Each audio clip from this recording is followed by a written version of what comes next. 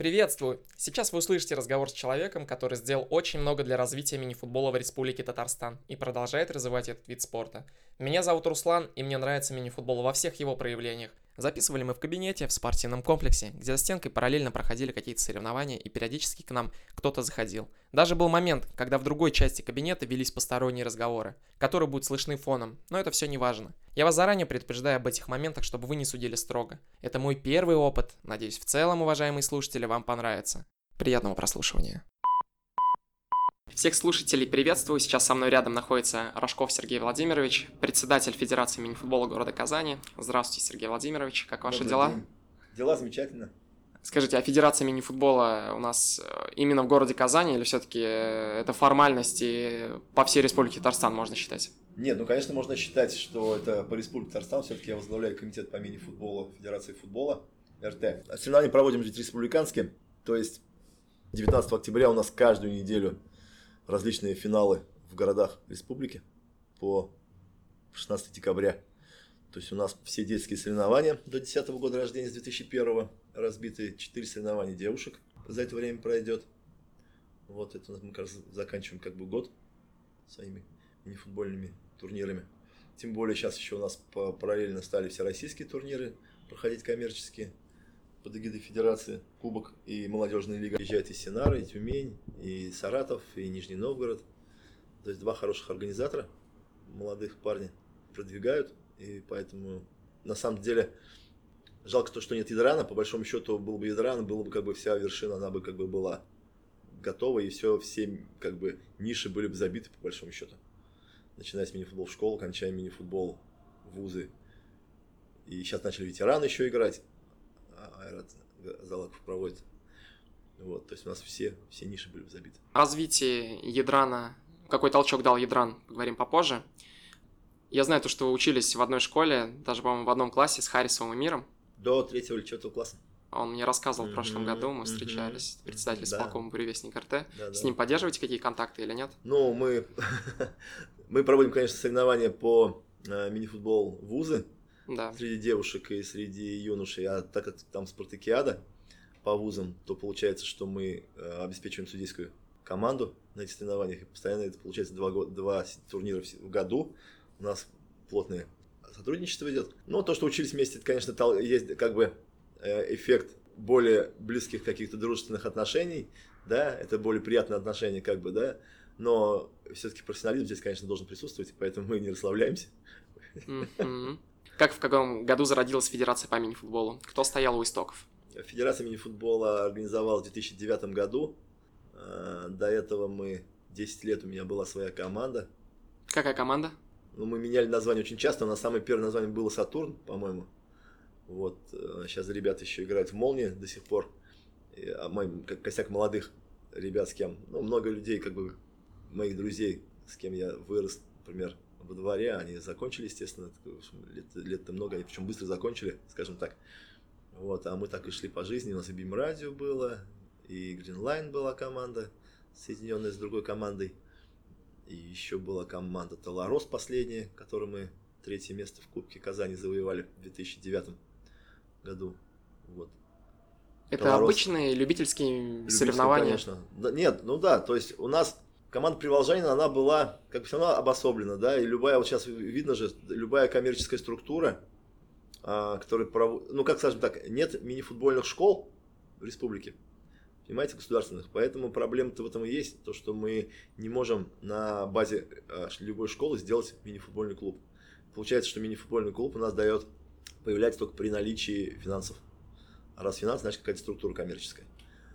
И поэтому тот же Приволжанин был организован группой лиц, активистов, как говорится, да, которые смогли получать, не получать, скажем так, а просить предприятия, и чтобы они помогали городской команде, получается, она представляла даже Суперлигу России, вот. А опять же, к сожалению, это все ненадолго получается, в том плане, что все-таки иссякают и ресурсы, иссякают и какие-то, возможности, вот, и поэтому, конечно, если нет базы мини-футбольной школы, очень сложно обеспечивать такой процесс вступательный на многие годы. Видно же даже, например, что если у тебя есть спортшкола, то и затрат меньше гораздо на команду саму, да. потому что и автобус не нужен, например, и спортзал твой есть, и твои учащиеся играют, да, которые не требуют больших зарплат, не надо никого со стороны приглашать, например, да. Вот, и поэтому это намного меньше затрат, вот, и поэтому это намного дольше. Пример, например, Дюшор, 14-й Саратова, например, да, вот он постоянно перед глазами, потому что ребята приезжали к нам на Приволжье, приезжали и молодежью, приезжали и взрослые люди, да, то есть видно, что там как бы есть И сильная варианты, поддержка. да, что есть варианты, самое главное, лавировать можно легко, сегодня тяжело с финансами, можно молодежь выставить, и самое главное, процесс шел бы. Расскажите молодому поколению о мини-футбольной команде «Приволжанин». В каком году, на базе каких футболистов создавалась эта команда? Сколько просуществовала? Я вам, наверное, много не смогу сказать по Приволжанину, честно говоря. Что помните? Расскажет, наверное, Павел Владимирович Федорченко. Угу. В Турции в 2002 году мы пересеклись с игроком на пляже, играли в футбол. Ну, такой парень хорошо играющий. Я говорю, вы, наверное, играете в футбол? Он говорит, да, я играю за Приволжанин казанский. Это был Алексей Степанов, который недавно возглавлял мини-футбольный клуб «Ухта» в Суперлиге. Его, к сожалению, по-моему, отстранили. Вот, потому что «Ухта» немножко плохо выступать начала в первых турах. Вот, это вот было впечатление, потому что потом мы стали посещать и матчи как раз, и как бы стали больше вникать в команду. Все-таки у нас было несколько соревнований в году, и я как координатор команды все-таки больше как-то, своими заботами все-таки жили. Приволжанин, он не приезжал так часто сюда. Там, по-моему, была туровая система. То есть там один раз тур получается и все. То есть в Казани, например, матчи 3-4 подряд как бы, да. Кстати, на самом деле, по-моему, так и было. А потом дальше с командой в другом месте, да. А тогда-то еще и не было, по-моему, и сайта особого, да. Да. И как-то, я даже не знаю, как мы следили или не следили даже за таблицами, какое место занимали. Вот этот момент я что-то, честно говоря, вообще у меня упущен. Вот, и поэтому сложно сказать. Без интернета как-то сложно даже представить. Да, как что вообще было. жизнь была Да. когда-то, да? Павел Владимирович Федорченко, я думаю, вам рассказал бы больше. Он был начальником команды, по-моему, один из тренеров. Вот, в то время команда закончила, по-моему, в 2005 году она закончила. В 2005, а мы играли, мы как раз как бы шли в рост своей любительской, мы там объединялись с командами, играли на республику, в четверке сильнейших, я помню, мы были, в Униксе мы как раз играли. Вот, для нас Уникс был вообще супер поляный, конечно, да, в то время. И размер казался огромный. Вот. А потом уже вот в 2005 году, на фоне того, что в республике немножко особо не хотели развивать футбол в том плане, что залы были, а нас начинали загонять в Юдино, играть зональные этапы, по-моему. И мы весной с командами города, 8 команд, по-моему, когда было на жеребьевке, мы что-то вышли и говорим, давайте-ка мы начнем сами проводить свои турниры. Какой год был? 2005, скорее всего, да. 2005, и мы в Электроне провели Red Bull, кубок Red Bull. Алексей Шабанов, учредитель, сейчас это бар «Пятница» называется, и у него Red Bull был раньше на правобулачной. Вот, он как бы выступил небольшим, он спонсором, да, наверное, спонсором, как бы типа сертификатов, по-моему, по-моему, так было. Вот, и мы начали проводить там турнир свой первый. Параллельно еще у нас, потом в мае у нас была Тасма всегда. И вот мы 4 года проводили Red Bull. Мы 4 года проводили Red Bull, а потом в какой-то момент... Вот как раз-таки уже год 2009. Восьмой год. Восьмой год был чемпионат Европы. Мы съездили на чемпионат Европы, приехали. И вот, может быть, наверное, после этого, это как чемпионат мира сейчас, вот, например, если вы молодежь, видите чемпионат мира, увидели, да, у вас как бы появляются какие-то идеи. Потому что, на самом деле, мощность, да, этого турнира, позитив, он как-то дает сознанию какой-то толчок к чему-то. И вот, может быть, там тогда был толчок. Потому что мы поняли, что Red Bull как бы в Электроне это так. И, по-моему, еще открылся Кая Олимп в то время как раз. Я не помню, как мы в Кая Олимп первый раз пришли. То ли мы где-то увидели рекламу, то ли нас кто-то пригласил сюда. И уже был интернет. Да, уже начался интернет плотно. Да, и мы пришли в комитет городской. Сначала поговорили с Павлом Федорченко. Он же проводил до этого, получается, 18 лет. Мини-футбольные городские соревнования. Вот, я говорю, мы готовы помочь помочь вообще в развитии, помочь именно вот по освещению каким-то образом, да. А кто мы? Какие фамилии? Кто вам помогал? Мне помогал Марат Шарифуллин. Мне помогал... в итоге сам Павел Федорченко как помогал 1 год по судейским вопросам, именно по всем организационным нюансам. Вот. У нас в учредителях федерации Ленар Гайнатуллин. Вот. Ну, а все остальное, это как бы сообщество, скажем так, мини-футбольное. В том плане, что вот 4 года проведения Red Bull, я все-таки увидел, что интерес есть желание, и поэтому мы пришли в декабре, по-моему, 2008 года в комитет городской Кильгиз Газизовича Фахриева и говорим, что мы хотим мини-футбол. Что мы с Павлом Федоровичем поговорили, что... Павел просто сказал, что как бы, готов даже отдать все борозды, потому что на самом деле, я теперь представляю спустя 10 лет, что такое 18 лет проводить, да, я представляю теперь, что это такое, потому что, во-первых, там почти одни и те же люди постоянно, да, и все равно какие-то есть проблемы, нюансы, вот, но и еще на резинке играли, помнится. А Red Bull проводили, сколько команд было? С каждым годом возрастало число команд? Я не думаю, что сильно возрастало. Скачок был, когда мы в 2009 году перед первым соревнованием, Кубком Казани, получается, весной Кубок Казани. В 2009 уже образовалась федерация? Нет, Нет? Не обязательно. Был комитет просто при Федерации футбола Казани. Вот. Была структура коммерческая, где мы могли как бы обеспечить взнос команд. Вот. Поэтому мы сделали рассылку по предприятиям. Такую глобальную рассылку. Именно там с уведомлением, письмо серьезное, как бы, да, где как раз после этого у нас появились те команды, которые практически, много лет с нами здесь, например, да. Например? Там Метроэлектротранс, например, появился сразу. Тогда появилось сразу 32 команды 32. на Кубке Казани. Ага. У нас всегда на городе был команд 20. А тут стал толчок. Это не только казанские команды. Это, я думаю, что Зеленодольск, край. Все-таки край Зеленодольск. Вот. И получается, те команды у нас, они появились, то есть появились те люди, которые там как раз. И получилось так, что Евгений Провоторов, например, да, в ВТО регион, он как с тех пор там появился, у нас, вот так он 10 лет, он с нами. Я думаю, что во всех командах, если вспоминать, я думаю, очень много таких команд, именно вот так. Вот. А потом еще и получилось, что турнир мы проводили здесь. Здесь у нас уже стало сразу видеосъемка. Стали снимать начали. Ну, это, наверное, совсем попозже уже. Нет? Я думаю, что это чуть ли не первый год сразу был, потому что камера была, качество слабое, скажем так. Сайт появился сразу. Какой зал? В КАИ играли. В КАИ и Акбуре нам давали. Тут была резинка, поэтому как бы не было еще Олимпийца, не было еще Мираса. Ну, самый топовый зал это был Уникс, и вот КАИ построился. В Униксе мы не играли, там очень дорого. Ага. Здесь было, конечно, дешевле. Угу. Вот первый взнос у нас был Кубок Казань 6 тысяч, по-моему, рублей, я помню. 32 команды. 32 команды, да. Олимпийская система? Нет, группы. Группы были. Группы. На основании этого кубка мы к осени разделили на лиги. Кто был победителем первым? Вспомните. Витарус, где играл Александр Боченков. Давайте дальше, уже интересно. Да. Ну, вы можете найти фотографию, где у нас играл Альберт. Ой, фамилию я не могу вспомнить сейчас. В Витарусе он играет. Такой преподаватель с КГУ, если вспомнить, да. А Сергей Ильин, преподаватель КГАСУ, еще играл. У них там четверка, кто был? Там играл еще Игорь Иванов. Он давно уже не играет у нас. Вот, и, по-моему, кто-то еще из известных. Потому что как раз молодежь. Боченков, по-моему, не Сарапов. Марапов играл, конечно, в другой команде. Фомичев? Нет. Витарус они звали своих. Там был Алмаз, я помню еще. Фамилию уже не помню. Он сейчас играет еще. Такая молодежь хорошая была. Это вот первый победитель 2009 года. Это первый. И они выиграли чемпионат осенью. Они же выиграли. После этого Витару стал распадаться. И на авансцену вышла Волга.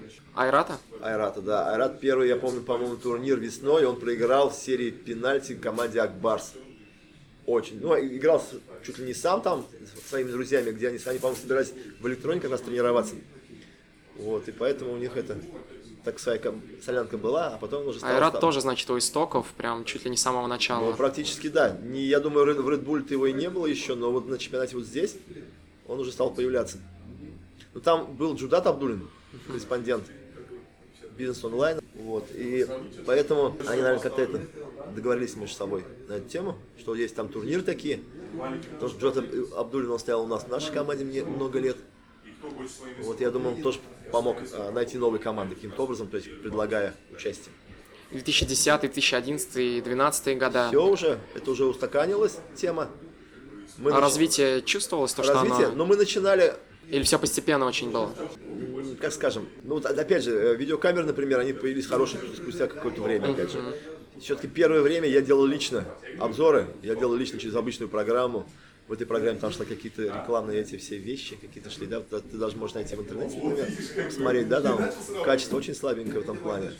Потом стал появляться парень, знакомый, который мне делал, например, какой-то обзор там, например, да, по-моему, ну, разовые, например, варианты. Дергал я за ниточки, скажем так, в разные места я дергал. Мы проводили, например, 11-12 год. 11-12 год мы проводили супер серию с дублерами Динамо, Синара, когда приезжал сюда. Ух ты. Мы договаривались, да, это был вот первый шаг, когда у нас приехала. А кто был заинтересован? Вы договорились? Да, я лично договаривался, присылал письма. Динамо приехал, играл с КАИ, потому что Ренат Камалетдинов был знаком с Закировым, с тренером, с Наилем Закировым, Динамо. А роль Камалетдинова какая была? Но он тренировал КАИ Олимп. КАИ Олимп? КАИ Олимп он тренировал, они шли по нарастающей, и как раз это очень было полезно. И играл в Волга с Динамо. А Давыл играл с Синарой. То есть это было очень, ну, именно дублеры, очень интересно было посмотреть. То есть как бы для меня, потому что я до этого, честно говоря, никуда не выезжал, ни в Москву, никуда, чтобы посмотреть даже иногда там Суперлигу, например, да. Для нас это было вообще все новое, по большому счету. Играли в каком зале? Играли в Олимпийце уже. В Олимпийце уже? Уже Олимпийц, а Динамо играла здесь один матч с КАИ, по-моему, здесь. Вот, а второй, по-моему, все-таки, по-моему, там они играли с Волгой. А мы с Волгой они там играли. Вот у нас был плакат такой. Я почему помню год, потому что на плакате была там суперсерия. У нас уже тогда был чемпионат Казани. Да, конечно. Лиги уже были. У нас не было, скорее всего, 2 кругов еще. У нас был один круг, который кончался Новым годом. Какие лиги были? По сколько команд? Ну, мы делали стандартно 12 везде. Потом они просто менялись, уходили. 2-3 лиги. 3 было. Вначале 3 Уже было 3 все-таки, лиги. да. С какого года? Я думаю, может быть, сначала была вообще вышка и все остальные. Ага. И в каком-то году, я сейчас даже не вспомню, мы все-таки сделали первую и вторую. В каком-то момент мы первую и вторую создали. Наверное, сколько лет-то? Года 3, мне кажется, всего лишь им. А уже когда в том году мы делали 2 круга, уже чтобы стало еще как бы более такой глобальный, да? Уровень команд по лигам сильно разнился? Ну, еще устаканивались, конечно, да. Я думаю, что да. Потому что все-таки, ну, я думаю, они так будут постоянно. Потому что даже брать команду, например, ну, без названия, скажем так, да, есть варианты, когда весной один состав, а осенью может быть другой. Буквально 2 человека уходят, например, с команды. Да, вот по детям, например, даже позавчера команда играет, выигрывает Синару. 5-2, что ли, она выиграет, да? А вчера у нее уходит два ребенка, потому что там то ли школа началась, то ли что-то другое, да? И они 0-14 просто проигрывают. Здесь то же самое. Здесь все-таки, потому что начался процесс как бы перехода игроков хороших забирать стали выше. И люди стали как бы стремиться выше сами играть, да? Вот. И в этот момент он стал такой, что команда, например, по-моему, в КОСТ, да? 2-я лига, Миракон, которая сейчас называется, которая в том году играла, например, составом, а потом у нее стали там Ягудина стали Вырбисаж забирать сразу. Знаете, то есть команда 2-й лиги, чуть не 3-й лиги, да, а она где-то находит игроков, которые как бы еще ничего не знают в Казани, да, она показывает их и сразу их начинает забирать, а команда, конечно, начинает страдать от того, что, ну, люди пропадают, как бы, это лучший игрок, например, и он пропал. Это совершенно другая ситуация, чем когда... Да, сейчас примеров да? масса, да, Да. кого забирают выше. И поэтому момент такой, через годы можно посмотреть, потом сказать, о, человек прошел там чуть ли не 5 команд, например, да? Вот. А как обстоят дела с детским юношеским футзалом?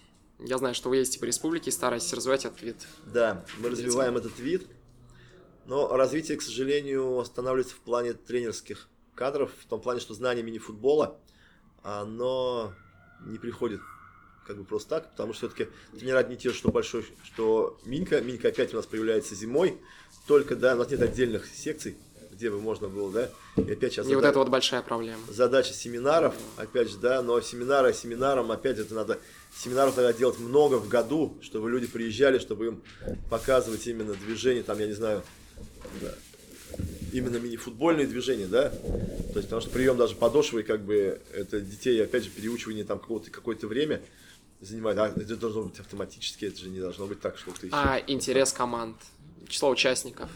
Ну, рекорд был в том году, мы проводили, по-моему, 4-5 год в Субаево, у нас приехало 32 команды на финал сразу. То есть мы объявили сразу финал, и у нас приехало 32 команды. Для простого села 32 команды разместить, да, это был подвиг, конечно, местного организатора Нияза Хисматова, директора Дюши, кто нам помогал, да, потому что одна команда, даже, которая последняя, она даже ездила на Нурулат ночевать, потому что, ну, реально, мы там чуть ли не весь поселок городского типа был в детях, да, которые 3 дня там жили, вот, и поэтому вот это был рекорд, например. В этом году 2 возраста мы сделали зональный этап, еще не прошли пока, а вот по предыдущим в Агрызе было 16 команд, 9-10 год. Это 9-10, это начальный этап только самих, как бы, ну, групп набирание, потому что 11, например, это первый класс, 11 год рождения. 9-10 это получается 2-3 класс. Это может быть он максимум занимается полгода, например. Но уже на соревнования, то есть уже готовы у нас там или частные, я не знаю, да, там есть и в Дюшах отделения какие-то, да, которые набирают этих детей, и они уже готовы ехать на соревнования ездить. То есть уже родители, по крайней мере, готовы отпускать или едут даже сами. У нас было 16 команд. Сейчас у нас будет 7-8 год в Аксубаево, 21 команда с республики. То есть это там, можно убрать дальние города, кто не приезжает, это практически, считай, получается, что все равно интерес огромный. И мы когда проводим мы же проводим в разных местах. У нас там Камское устье, например, да, то есть с этой стороны Волги, скажем так. Там в той стороне, там Бугульма, например, да. Вот, там Челны, например, да. Вот, и по большей части финансируют родители детишек? Мы, честно говоря, в эти дела не вмешиваемся, потому что мы как бы не знаем. Мы федерация, мы организуем соревнования сами, да. Вот, но мы видим, по крайней мере, что нет, не скажу я, если команда при Дюше, автобус, по крайней мере, это точно дюшевский едет, да, и туда приезжает. Вот они же прям стоят, у них там в каждом же дюше районов есть свой автобус, мы же видим там прям... Много ли у нас дюш? Сабы. Ну, дюш-то у нас много, я думаю, в каждом районе минимум одна, вот 40 районов. В Казани только 9 или 10. Было 10, но вот сейчас мини-футбол, у нас будет зональный этап, по-моему, сказали, что максимум может 8 играть. Но, по-моему, играет 6 всего, как бы, да, в миньку. Вот, на казанской зоне. Вот. То есть получается, что все равно финансирование, главный вопрос финансирования. Все-таки закладывание, конец года, да, опять же, то ли есть деньги, то ли нет денег, да, то ли они были заложены, то ли они не были заложены. Тут еще ведь проблема в чем? Она позитивная проблема, скажем так. Есть соревнования, которые в календарном плане, а мы же постоянно придумываем новые, например, да, если первенство заложено в календарном плане, например, да, идешь, как бы должна на соревнования поехать, как бы, да, все равно, как бы, желательно, чтобы она поехала, ей им этот путь пользы. То есть мы проводим второй турнир в году, кубок, например, он становится как бы полукоммерческим для Дюша, потому что они не видят, что он в календарном плане, например. То есть мы сначала должны привести, чтобы потом просить министерство включить в календарный план. То есть мы постоянно в этой теме идем на полшага, как бы стараемся вот занять так, чтобы у нас вот все недели, а у нас практически сейчас будет так и будет с октября до марта, я думаю, у нас все, до апреля, наверное, даже, у нас каждую неделю у нас что-то будет. Потому что январь у нас начинается мини-футбол в школу, опять же 4 возраста, да. Февраль у нас Приволжье, команда начинает выезжать. Февраль-март у нас вот начинаются уже кубки по тем же возрастам, что мы сейчас играем первенство. Затронули вот проект мини-футбол в школу, да. Реально классный проект и большой интерес, особенно у нас в РТ к нему. Проект отличный, да. Другое дело, что все-таки глубина-то еще не до конца затронута.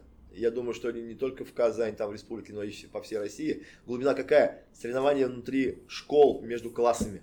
Понимаете? Вот основа какая?